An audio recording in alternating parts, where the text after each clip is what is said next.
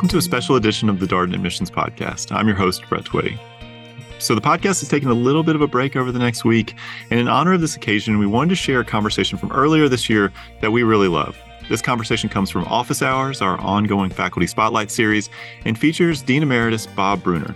Dean Bruner was the Dean of the Darden School of Business for 10 years. He taught at Darden for over 40 years, and he retired earlier this year. And it was such a treat to talk with him for this Office Hours conversation. We talked with him about his background, what brought him to Darden, what it was like being Dean of the business school. We also talk about his interest in financial crises and his recently published second edition of his book about the Panic of 1907. I think you're really going to enjoy this conversation. So without further ado, here's our Office Hours conversation with Dean Emeritus Bob Bruner.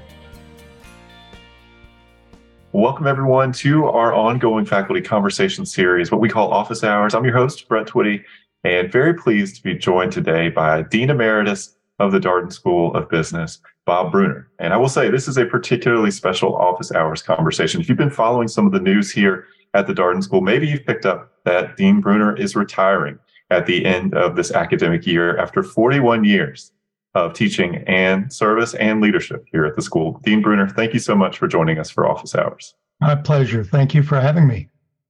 All right. Well, we always start with the same first question for all of our participants. Tell us a little bit more about you. Who are you? What's your background?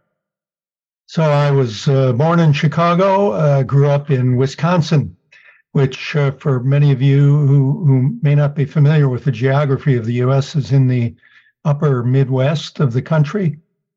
It is a gorgeous part of the country and a great place to grow up. I moved off to New England, where I studied in college and graduate school. I worked as a banker for a few years in Chicago, and then returned to get my doctorate from Harvard Business School, where I also received my MBA, and was hired at Virginia.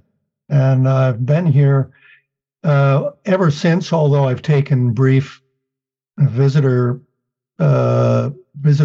at other schools, typically outside of the U.S., but a couple here within.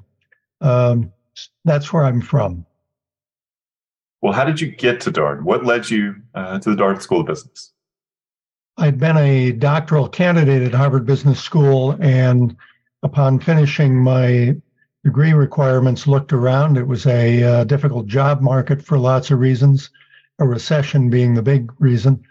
And several colleagues, professors, as well as friends, pointed me toward Virginia. I received a call from a professor here who said, "Why don't you come down and give a seminar, tell us about your work?" I did, and they offered me a job. My wife and I came back, we looked it over, and I sat in on some classes, and I was struck by a number of very important attributes of the school. One was its relatively smaller size compared to the business schools with which I was familiar up to that point. There was a genuine community feel within the school. The faculty were seriously devoted to the quality of the educational experience of the students. The students bonded deeply. They got to know one another. They socialized together. And as I've seen over many years, those bonds remain vital and alive and a source of support and some advantage to students as they pursue their careers thereafter. At any rate, I enjoyed the faculty community, and Charlottesville is a gorgeous place to spend a couple of years of your life as a residential student. I think no less an authority than USA Today has labeled Charlottesville, Virginia, as the number one small town in the United States. It's pretty. It's near natural wonders, a national park, and yet not so far away from big cities. It's a cosmopolitan city. You can get sushi here just about 24 hours a day. Great South Asian food, East Asian, European, Latin. I could go on and on and on, but you have all the benefits of a wonderful, deep community, plus the cosmopolitanism that I referred to. Well, you're a member of the finance faculty here at Darden, and you mentioned your background in banking. What got you interested in finance? I had never studied economics in college. This is a humbling admission that I would make. And I went to business school, to Harvard, for my MBA, and it was like a bolt of lightning. I was instructed by a fellow named John MacArthur in my first year finance course, and something clicked. First of all, he was an outstanding instructor, but also the course really resonated with me. And I took a summer job in venture capital. That too resonated with me. I returned for the second year, took more finance courses, and in the duration of that year, received a wonderful job offer that I accepted. I worked for a few years in banking, and I discovered that what I really liked most about my work was discovering new insights about companies and industries and the whole economy, and then communicating those insights to other people. And a couple of professors of mine said, Bob, you seem to like academic work, and putting that together with the work I most enjoyed doing in finance, I decided to return and try academia. In any event, I've taught finance for virtually my entire career. There is a sense of great social service in finance. You're helping to mobilize capital, mobilize savings in pursuit of great ventures and projects, both public and private projects that can help society. You are at the forefront, typically dealing with senior management in your work and helping in major transactions such as mergers and acquisitions, which is a field in which I specialized and have written several books. You can help companies that are struggling, that are in deep distress, maybe even in bankruptcy.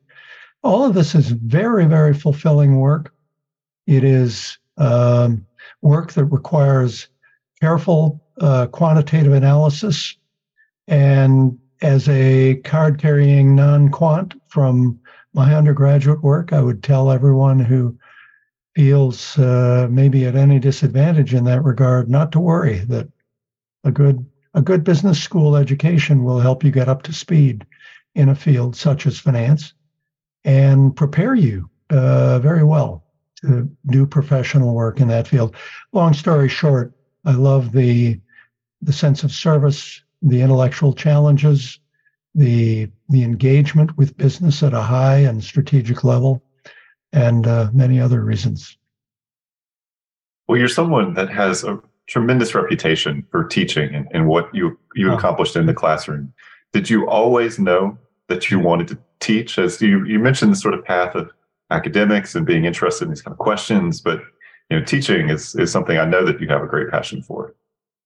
Yeah, if you look back, if any one of you look back on your life to date, you, I'm sure, would find 2, 3, 5, maybe 10 people who really resonated with you, who became examples and models for you, who helped you shape your own vision for what you'd like to do in the way of your life's work. And many of my models were teachers. They were people who helped me puzzle through the fields in which I was studying.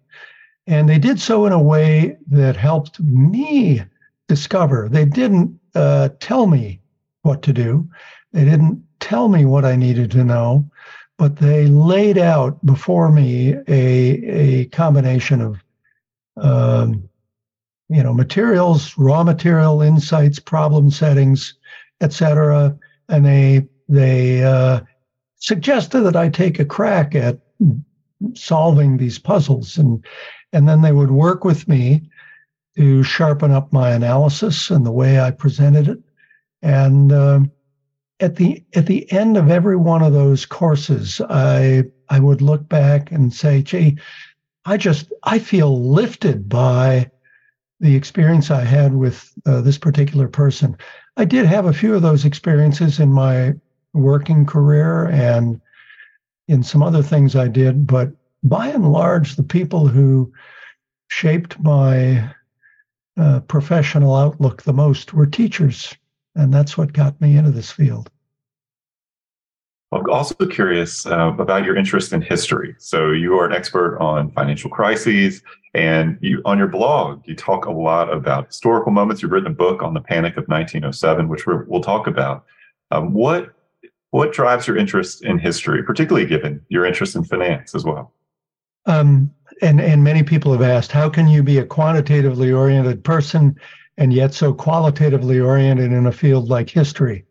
And my answer is that the two fields are actually joined at the hip. I would argue that you cannot truly understand finance and economics without also knowing something about history, and the history not only of finance and economics, but also politics and culture and technology and the like. And therefore, I've started some courses at Darden and elsewhere in the University of Virginia that deal with the history of finance, economics, policy, democracy, capitalism, technology. And in all of those courses, the students have connected the dots of historical development and the challenges they will face today.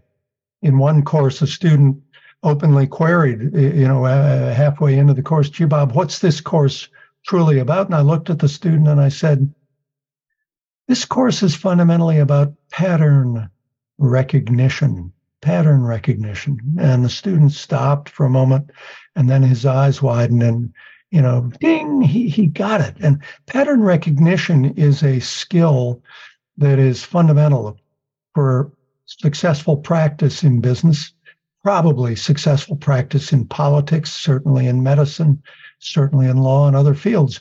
In business, it's really the ability to recognize problems of being a certain type and then connecting that recognition with tools of analysis and possible remedies that you've encountered before. And so studying history helps to burn into your memory the recognition of problems and remedies and a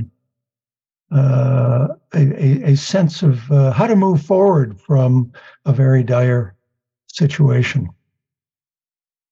I want to talk a little bit about your case writing too. And for our attendees today, in these conversations, we take about the first 20 minutes or so to kind of set a bit of background, and then we're going to turn our attention to some topical conversations. We're going to talk about Dean Bruner's book about the 1907 panic. We'll talk about his book about deals from hell, as well as the recent Silicon Valley Bank crisis. So stay tuned, more to come. But for now, Dean Bruner, I want to talk to you a little bit about case writing, because when you read your faculty description, you've published over 400 pieces of teaching materials, over 300 teaching case studies.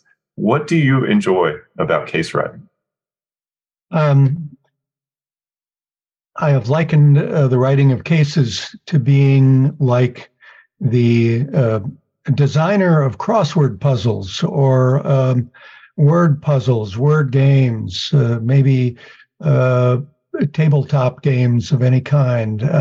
I'm interested in framing a challenge for capable, motivated, eager people to wrestle with.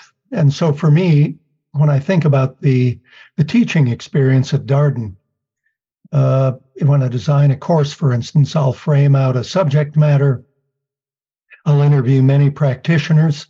I will look at some of the major events in history that relate to that course, and then start writing cases that I would teach in the course, and the cases would each serve up a dilemma, maybe several dilemmas, and I try to engage such problems throughout the United States as well as around the world, problems that would engage practicing managers from the very top level of the CEO all the way down to the entry level, say a new MBA who enters a corporation and encounters a problem. It's important to recognize that sometimes what the protagonist of the case says is the problem is not the real problem.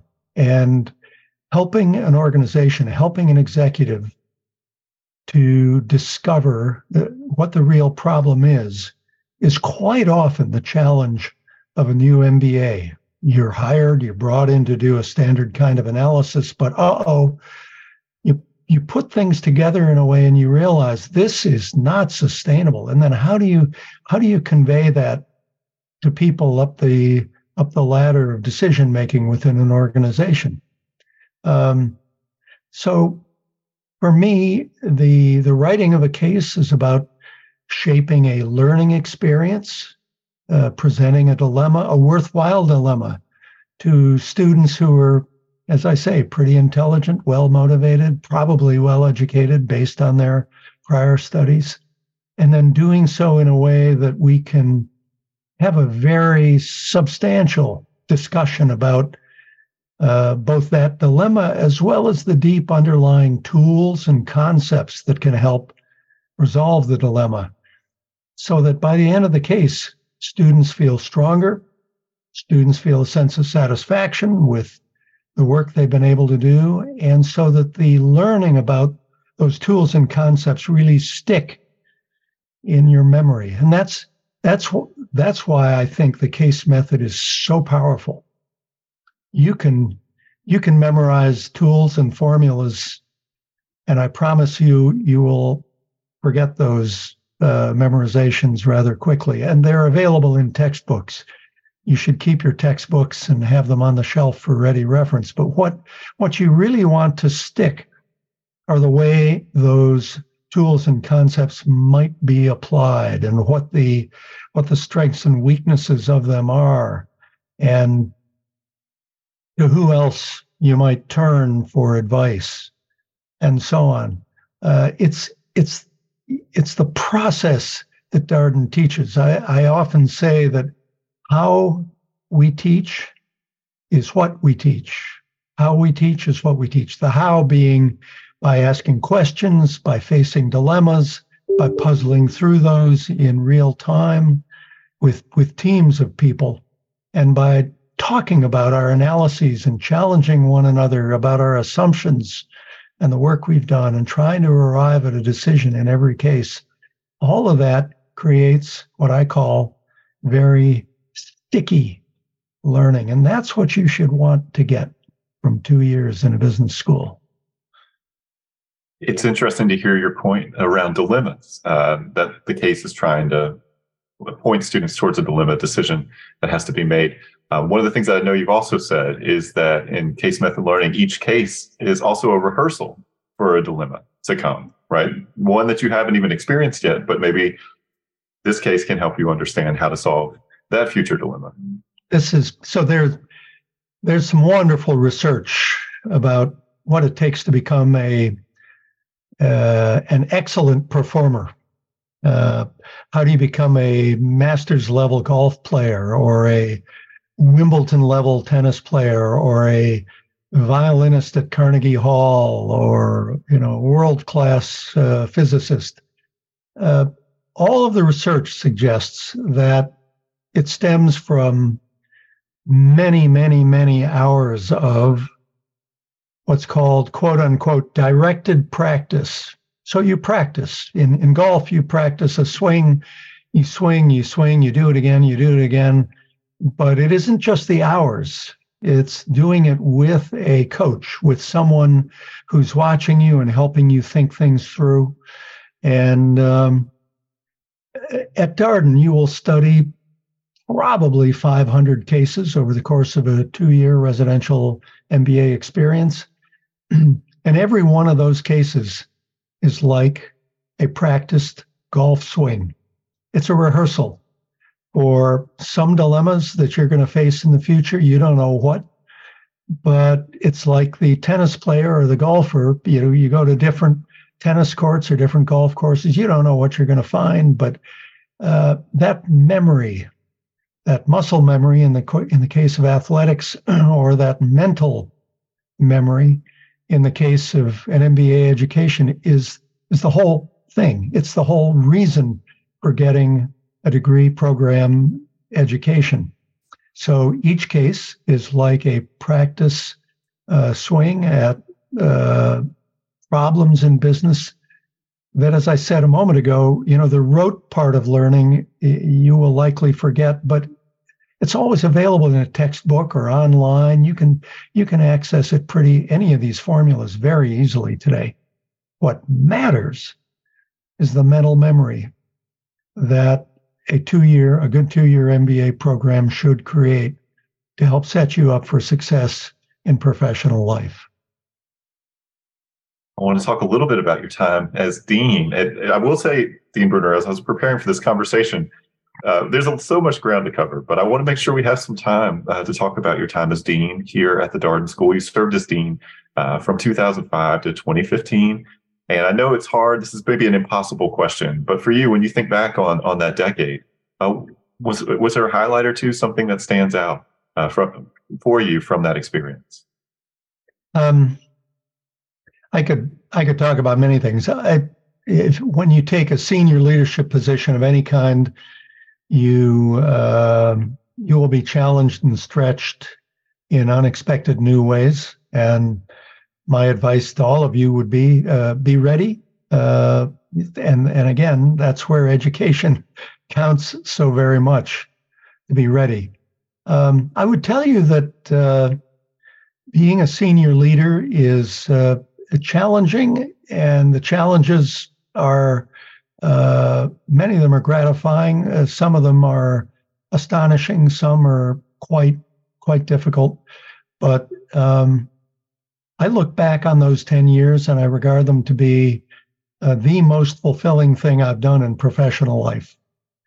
Obviously, I'm married. I have a family. Those I would regard as the most fulfilling aspects of my life. But I've written numerous books, articles, teaching materials. I've taught lots of courses, traveled a lot professionally, but serving as dean of the school still ranks as the most fulfilling thing I've done. And the reason for that is that I and the entire faculty and staff of the school rallied around a vision for Darden that has since proven to be quite successful for us, and the basis for Darden's high stature globally. You may know that Darden is typically ranked as the #1 teaching MBA school in the world.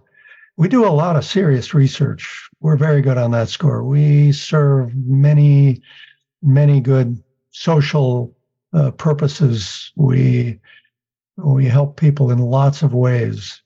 But what I'm proudest of is the commitment of our community to serve students, and actually to serve the business profession by serving students very well, because every year we send hundreds of students out into the world, and we hope that those students will do great things in the world.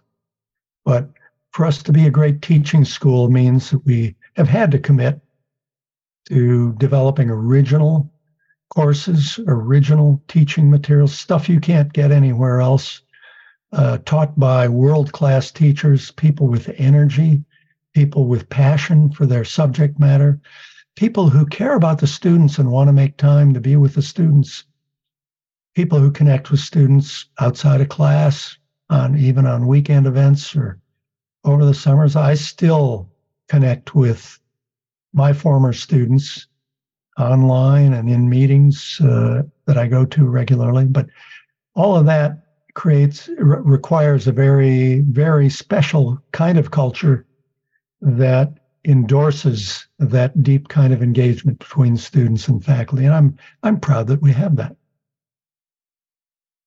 Well, I'd like to transition now to talk about some of your publications. So your book about the Panic of 1907, which was co-written with Sean Carr, who was formerly leader of the Batten Institute here at the Darden School of Business. It's now in its second edition. Second edition came out in early March. I gather that you added about 150 new pages to the second edition, which it seems that sounded like a lot to me from first edition to second edition. But I want to talk a bit about how you got interested in this panic in the first place. When we think about, I will say as someone who's maybe a bit of a layperson here, when you think about financial crises in American history, maybe you hear about Great Depression, you hear about other moments, but I was not super familiar with the panic of 1907. I imagine a lot of people on this call, this may be the first time they're hearing about it. So how did you get interested in this? Well, that warms my heart to hear you say it. And the reason you didn't know about it is that subsequent events have vastly overshadowed it.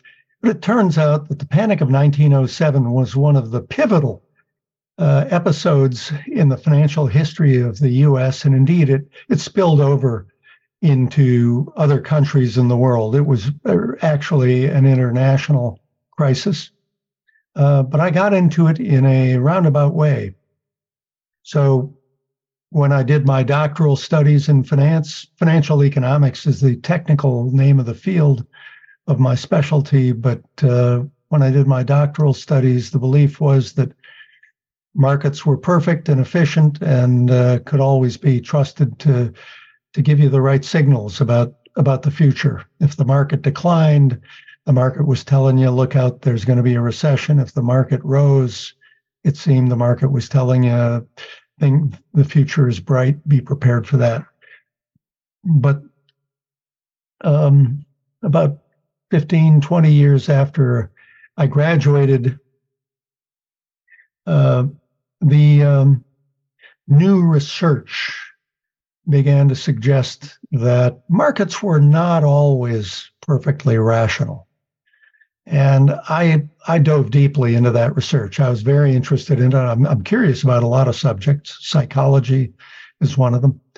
And the behavioral aspects of finance have subsequently proven to be extraordinarily important to understand how financial markets function, how financial decision makers decide what to do, what they do, and so on. And as a way to sharpen my understanding of the field, I decided to look at some of the biggest anomalies in finance. Where does the finance world seem to perform most irrationally would be the question I had in mind, and bingo, financial crises emerged as I continued to do my reading. And so I decided to study one of the financial crises in great depth. I focused on the crisis of 1907 because it led to the establishment of a central bank in the United States, the Federal Reserve System here, which has now today enormous influence globally. And the question is, well, how did the central bank come into being? And the answer is, well, the crisis of 1907 triggered a dramatic change in public policy and public sentiment in favor of having a central bank, because theretofore U.S. policymakers had resisted it. It's a long story, and I can get into the details of that if you would like, but suffice it to say, I have gone on to write a lot about financial crises. I'm still writing about it. I expect to keep writing about crises well into the future, but the course that I founded on the history of financial crises is quite popular, and it looks at crises from 1720 up to 2023. And there are some recurrent patterns and some things that anybody, a financial specialist or even a general manager, ought to bear in mind. Mark Twain, the American writer, once said, history doesn't repeat itself, but it rhymes. It rhymes. And so if you really understand an event like the Panic of 1907, the odds are you'll be able to make better sense about the current financial instability we're seeing, or about the crisis of 2020 or 2008 or the Great Depression. And indeed, that's one of the big lessons of that course. Well, I want to pull out some of your key takeaways from the Panic in 1907. There's a number of them, but there are a couple that really, I guess, surprised me. So one of them is that this relationship between economic boom periods and financial crises.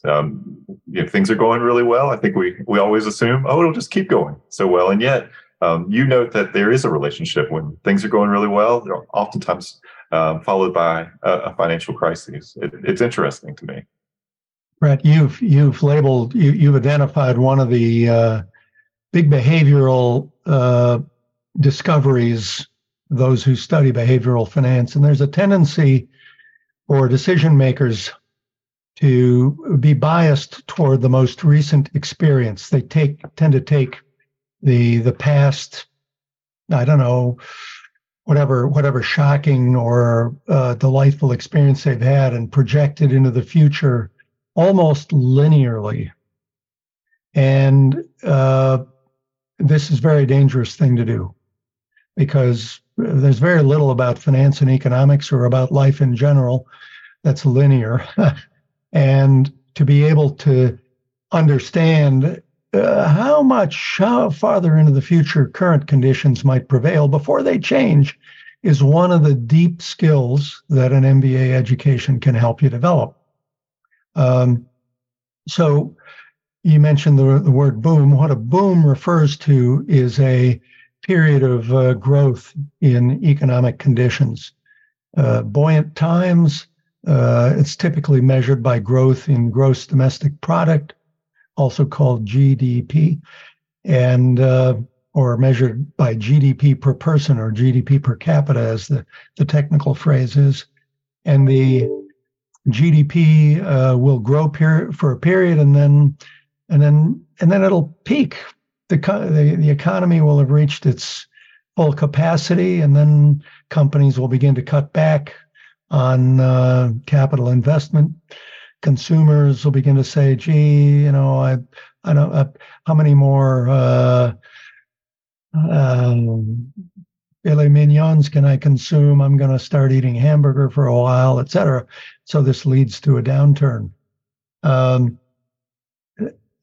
Most booms do not result in a financial crisis, but some booms do. And the book details some of the attributes of booms that are crisis prone. They tend to be booms in which credit, particularly the credit offered by banks or other lenders, expands very greatly. And the expansion of credit is generally a good thing. It helps companies raise the money to expand their businesses. It helps consumers buy a house or a second car for the family or whatever. But booms in credit are also associated with speculation and the overreach by financial decision makers to commit too much money in very dubious ways. And sooner or later, the realization of the impact of those speculations causes a sharp redirection.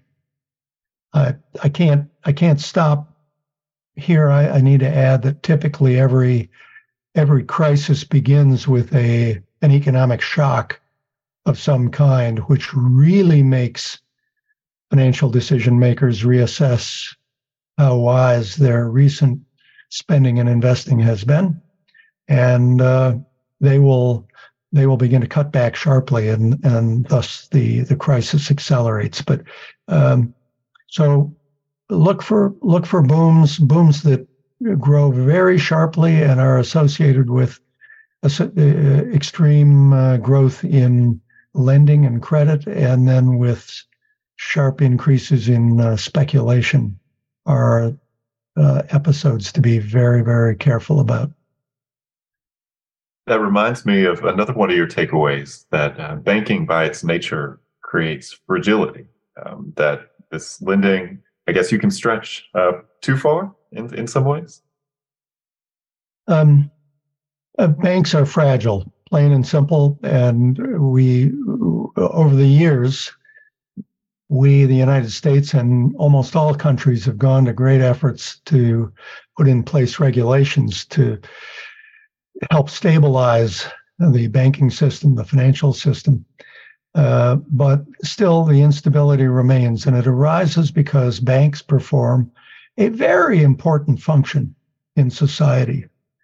They transform money. They take deposits from people like you and me, individual depositors, and they guarantee that we'll be able to get our money out on demand. So, in theory, we could put the money in today and take it out tomorrow. That's called, the bank is borrowing from us short term. That's called borrowing short. And banks, on the other hand, take that money and aim to make a profit by lending it out at a higher rate of return, but typically that requires them to commit to the people who borrow from banks that they can have that money for a longer period of time. Might be 3 months, might be a year, might be 5 years. It could be a 30-year mortgage. And so you see right there, banks borrow short and they lend long. And that becomes a problem when depositors, people like you and me, start to worry about the bank and decide to take our deposits out. And that's called a run on the bank. And a run on the bank will threaten the stability of the bank, might force it into insolvency. Fortunately, the government provides some insurance for our deposits up to a certain amount, but that instability is what's behind the notion that the financial system is fragile. And a good MBA program will help you deepen your understanding of systemic fragility and indeed your understanding of systemic crises. But much of the story about what we're witnessing today in the US and Britain and many other countries stems from that inherent fragility in banking. Interesting to think about a bank run in this current context where we are much more networked than we ever have been. Information flows much more quickly, and banking is largely digital now. How to think about things like a bank run in this current age? It means that the development of a run could now become extremely active. What we observed in the panic of 1907 was that a run developed over the course of a week or 10 days. And even at the peak, the banks were, many financial institutions were able to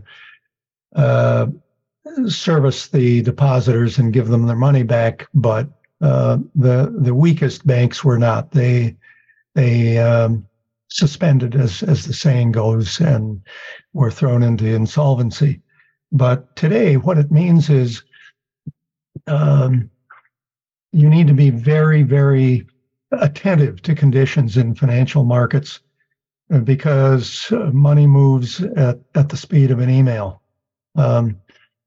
This is an era of what I'd call hot money. The phrase hot money is a phrase you'll come to learn about in economics and in finance at Darden, but it refers to the flows of savings and capital from one bank to another, or from a bank into the stock market, or from the stock market back into U.S. government securities, which are very safe. It could refer to flows of capital across borders.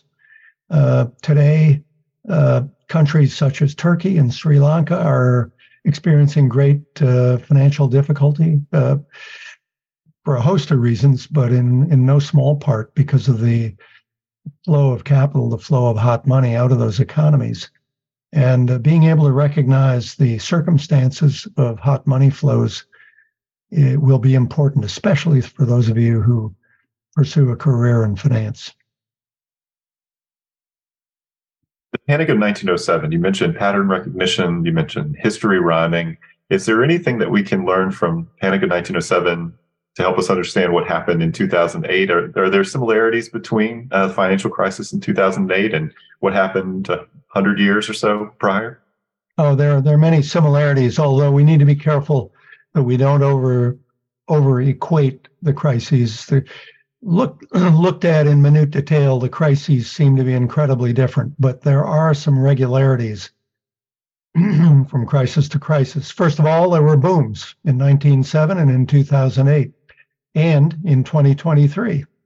There were shocks. There were triggering events that led to the onset of the crisis cycle. In 1907, there was an earthquake in San Francisco that triggered a wave of insurance claims that triggered the flows of money out of money centers in Europe and into the U.S. that caused central banks around the world to react in adverse ways. The situation worsened. In the U.S., the shock was the sudden plummet in house prices. Everybody, most people, virtually all people believe that house prices would only rise over time, and yet to everyone's shock and surprise, they began to fall in the mid-2000s, and that triggered sharp declines in the value of mortgages, particularly the riskiest kinds of mortgages called subprime debt. And the defaults on subprime debt led to the failure of shadow banks. That's the third regularity I would highlight. In all crises, the epicenter of the crisis breaks out in the shadows, not in the center. There's a good op-ed in today's Wall Street Journal by Joseph Sternberg, who refers to this, but I've written about it. Others have. The shadow segment of the financial system would consist of smaller and less well-regulated and perhaps more aggressively managed pension funds, money market funds, insurance companies perhaps, hedge funds certainly would be in that category, mortgage loan originators, but people who are networked into the banking system in very important ways can do stupid things. Let's be blunt about it, and their failures of judgment then spill over into the center of the financial system, into the big financial institutions. So those three attributes: the boom, the shock, the outbreak in the shadows. Typically, there's some contagion into the rest of the financial system, and I'll stop there. I love talking about this subject, but I won't poach into the time for Q&A with all of you in the audience. Well, I'll ask a question that's very timely, right? So we're talking about financial crises. Unfortunately, we had a recent one here with Silicon Valley Bank. I know you've been talking about this recent crisis. You've written about it on your blog. There's a great recent session that you participated in that the University of Virginia's Miller Center hosted, talking about financial crises and touching on the current day. What do you make of the Silicon Valley Bank crisis? How can we think about this, understand this particular crisis?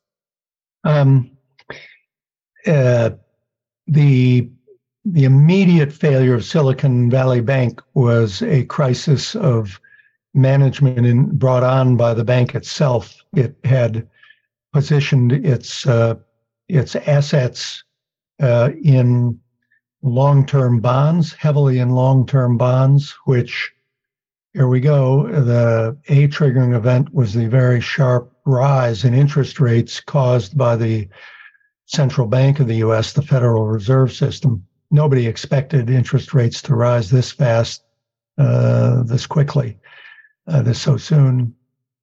And the bank was unprepared. The asset portfolio of the bank caused substantial losses at the bank. And when the depositors began to fear the impact of the losses, they triggered a run.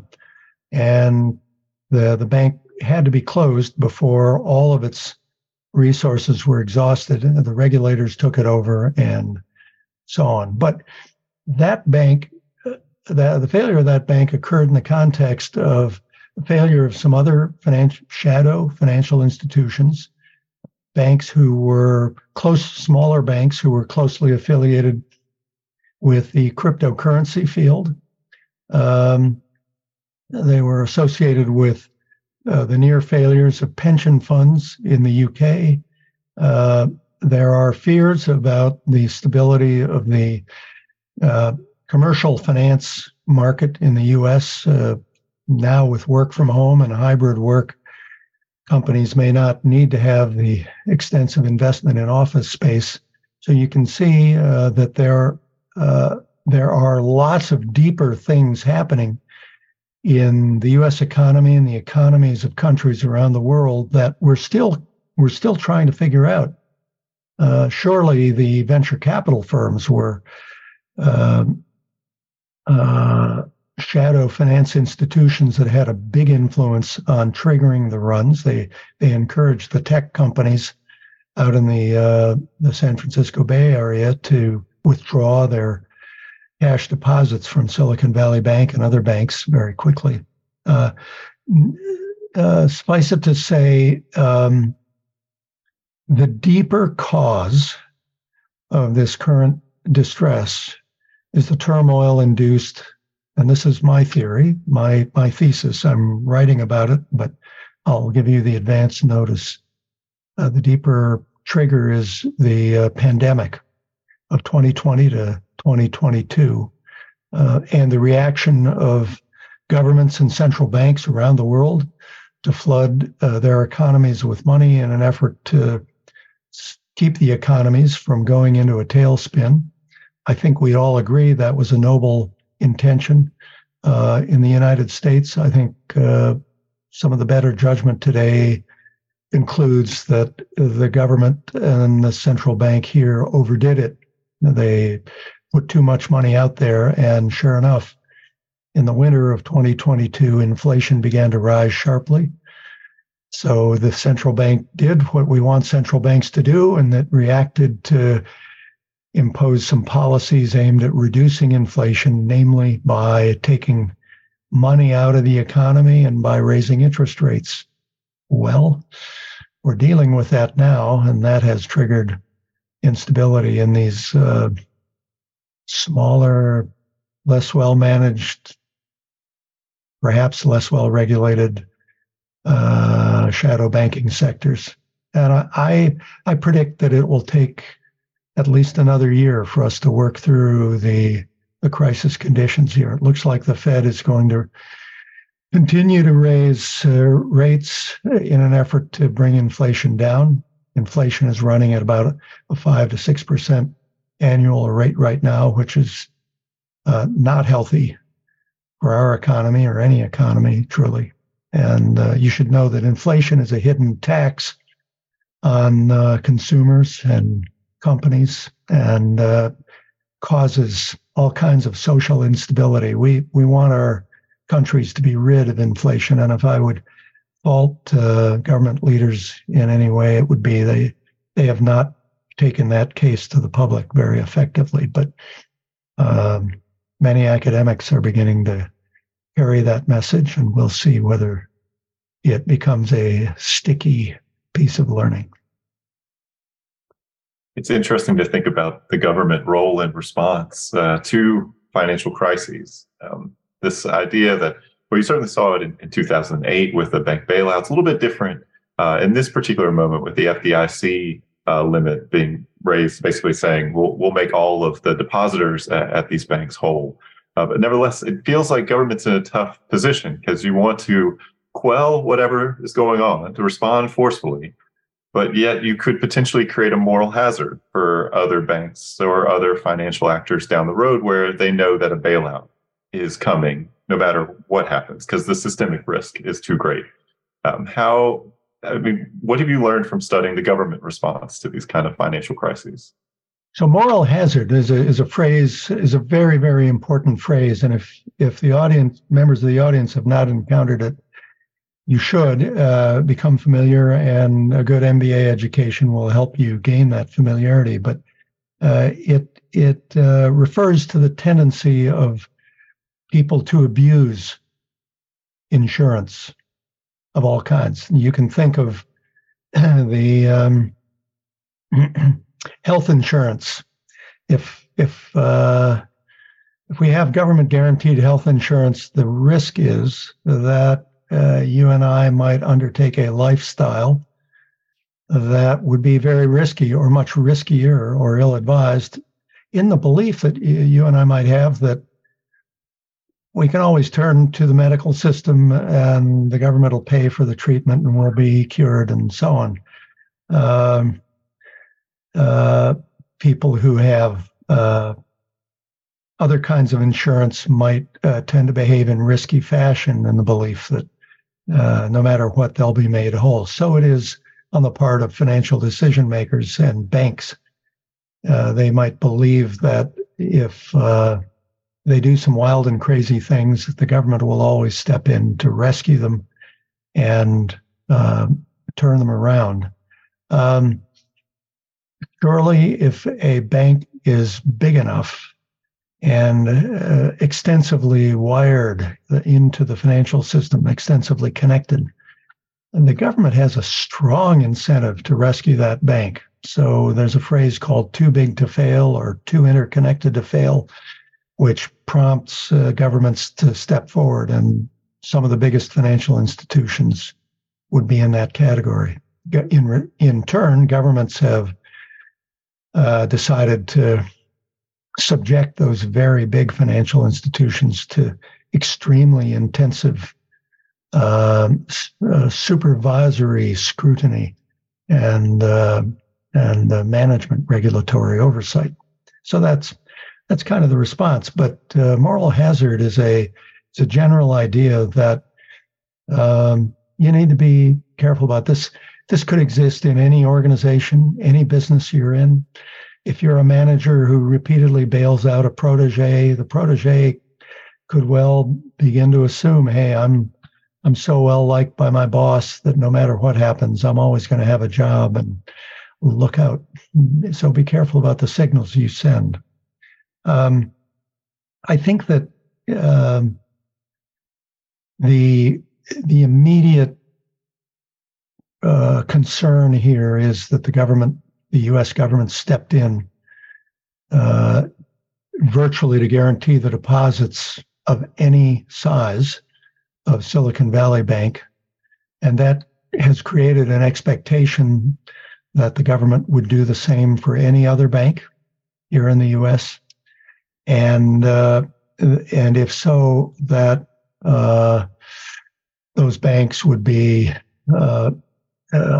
free to do as they will. And we do want the discipline of markets to help managers make sound decisions. It really has to do with helping resources to be allocated to their best and highest use in an economy. And if managers stop paying attention to the discipline of markets, the risk is that we will have zombie banks, as has been the case in some foreign countries where, and potentially here in the U.S., where governments have stepped in to rescue banks, and banks that are essentially insolvent, that is to say bankrupt, that is to say their assets are worth less than all the liabilities that they owe. And that's terrible. We in those cases, we ought to let the market discipline work. We ought to help those companies, those banks, through a resolution process where lawyers would divide up the assets of the bank and send them off to healthier institutions, wiser institutions, presumably, who would be able to apply those resources in more sensible ways. So there's a there's a downside to government rescues. There's moral hazard. There's the risk of zombie institutions and misallocation of capital. But I don't think we're there quite yet, but it's useful at this point in time for us to bear it in mind and watch closely to be sure that government decision makers are held accountable to the policies they adopt. I have a couple more questions for you, Dean Bruner. The first question relates to, we have a number of incoming students who will be starting here at Darden in August, in full-time MBA, part-time MBA, executive MBA programs.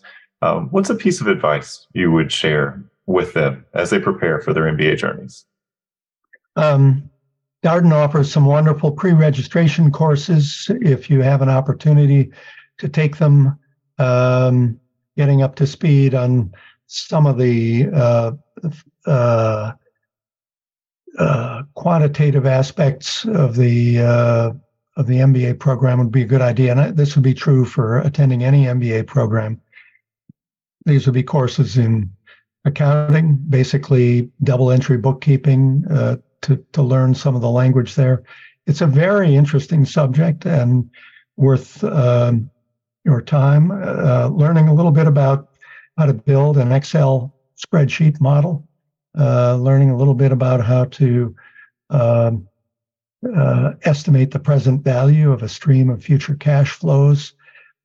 All of this can be found at Darden in the form of pre-registration programs. You just come a week or two early. It's actually kind of a fun way to get to know some classmates and to find your way around school and around the city. But there are also many online courses, some very good, some for free, others for hire. But I would do that. My second piece of advice was suspend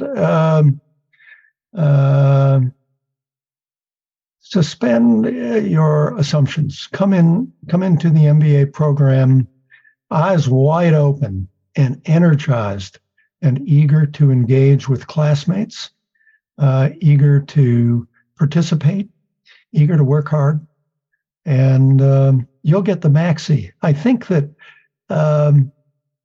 so in my field in finance, again and again, I've seen over the years students who've worked in the finance field and investment banking, for instance, might come in and say, I know all of this stuff. And within a few weeks, their eyes are rolling. My gosh, why didn't anybody tell me about this? And so even to people who bring some field experience, some work experience in a particular field, suspend your preconceptions. And my third and final piece of advice would be to trust the process.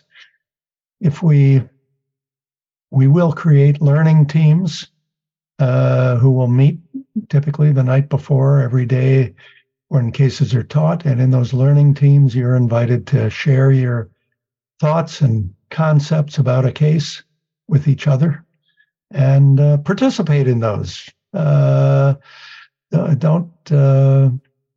assume that it's time less well spent. Believe me, even if you're a field expert, you will learn a lot by helping to explain some ideas to the other members of your learning team or the other members of your section. So do a little pre-work, suspend your preconceptions, and trust the process. It really works. So you've been at Darden for over 40 years, and I'm curious, when you think back on your experience here, what's kept you here so long? What has Darden meant to you? Darden has meant so much. It is an extraordinary community. I really, I can't find the comparable like of it. It is a relatively smaller, but community that is with very deep bonding. It's in a lovely place. We are devoted to the quality of the MBA learning experience. I have visited at many other schools. I respect them all. but I find few or none who rise to the level of deep commitment of our faculty and staff. And that's what sets Darden apart. Think of Darden as a very, very high-end restaurant. You can go get fast food at some restaurants. You can get takeout. You can buy the ingredients yourself and cook at home. People who come to Darden come because they want an intense learning experience with other great students. The students who come to us tend to be students who want to be challenged, who want to be stretched. As I've said in other ways, eagles, the national bird of the United States. Eagles tend to flock together. They want to be where other high performance people are, and they don't want to be lectured at for 2 years. You got plenty of that in undergraduate school, I'm sure. They want to come here because they want to mix it up. They want to engage with other great students and with some of the best teaching faculty in the world. I adore that culture. I think Darden is special. I have stayed with the school all these years because I've really bonded with the values of the school and what we stand for. Well, this is the last question. You are a book lover. I'm not going to let you get out of here without making some book recommendations. I will say to our attendees today, if you haven't checked out Dean Bruner's blog, highly recommend it. Every year, this is one of my favorite posts. Every year he shares a book roundup, things that he's read that he would particularly recommend. So Dean Bruner, for our attendees today, if they've gotten interested in the things that we've talked about here, what are 3 books you would recommend for them? I am currently reading a book by Roger Lowenstein called Ways and Means, and it's about how the United States government of the North, as well as the Confederate government of the South, financed their respective armies in the U.S. Civil War. It's a remarkable saga in financial history and quite instructive of some of the larger lessons of this course that I developed on financial crises. A second book that I highly recommend is a book by Charles Dickens. He's a British author in the 19th century, and the book is titled A Tale of Two Cities, and it's really about the French Revolution. The two cities are London and Paris, and it's about the difficulties of a wealthy family in France to deal with the legacy of being part of the nobility, part of the elites of France in the time of a revolution. One of the heroes of the book is a fellow named Jarvis Lorry, who's a private banker. Think of that. You don't see many private bankers being heroes in novels. Charles Dickens thought that A Tale of Two Cities was his favorite work of literature. I would say that I'm currently reading some books about meritocracy, and perhaps the most provocative of these books is a book by Daniel Markovits, and it's titled The Meritocracy Trap. I think for all of us in academia, as well as for all of you who are surely the beneficiaries of systems of the recognition of merit, you would do well to consider both the criticisms of what we have today, which is a meritocratic system, as well as its strengths. So I would recommend those 3 to provoke your thinking. Well, Dean Bruner, thank you so much for coming on Office Hours. It was such a pleasure. We covered so much ground here. Thank you for answering all my questions, and to our attendees, thank you for joining us as well.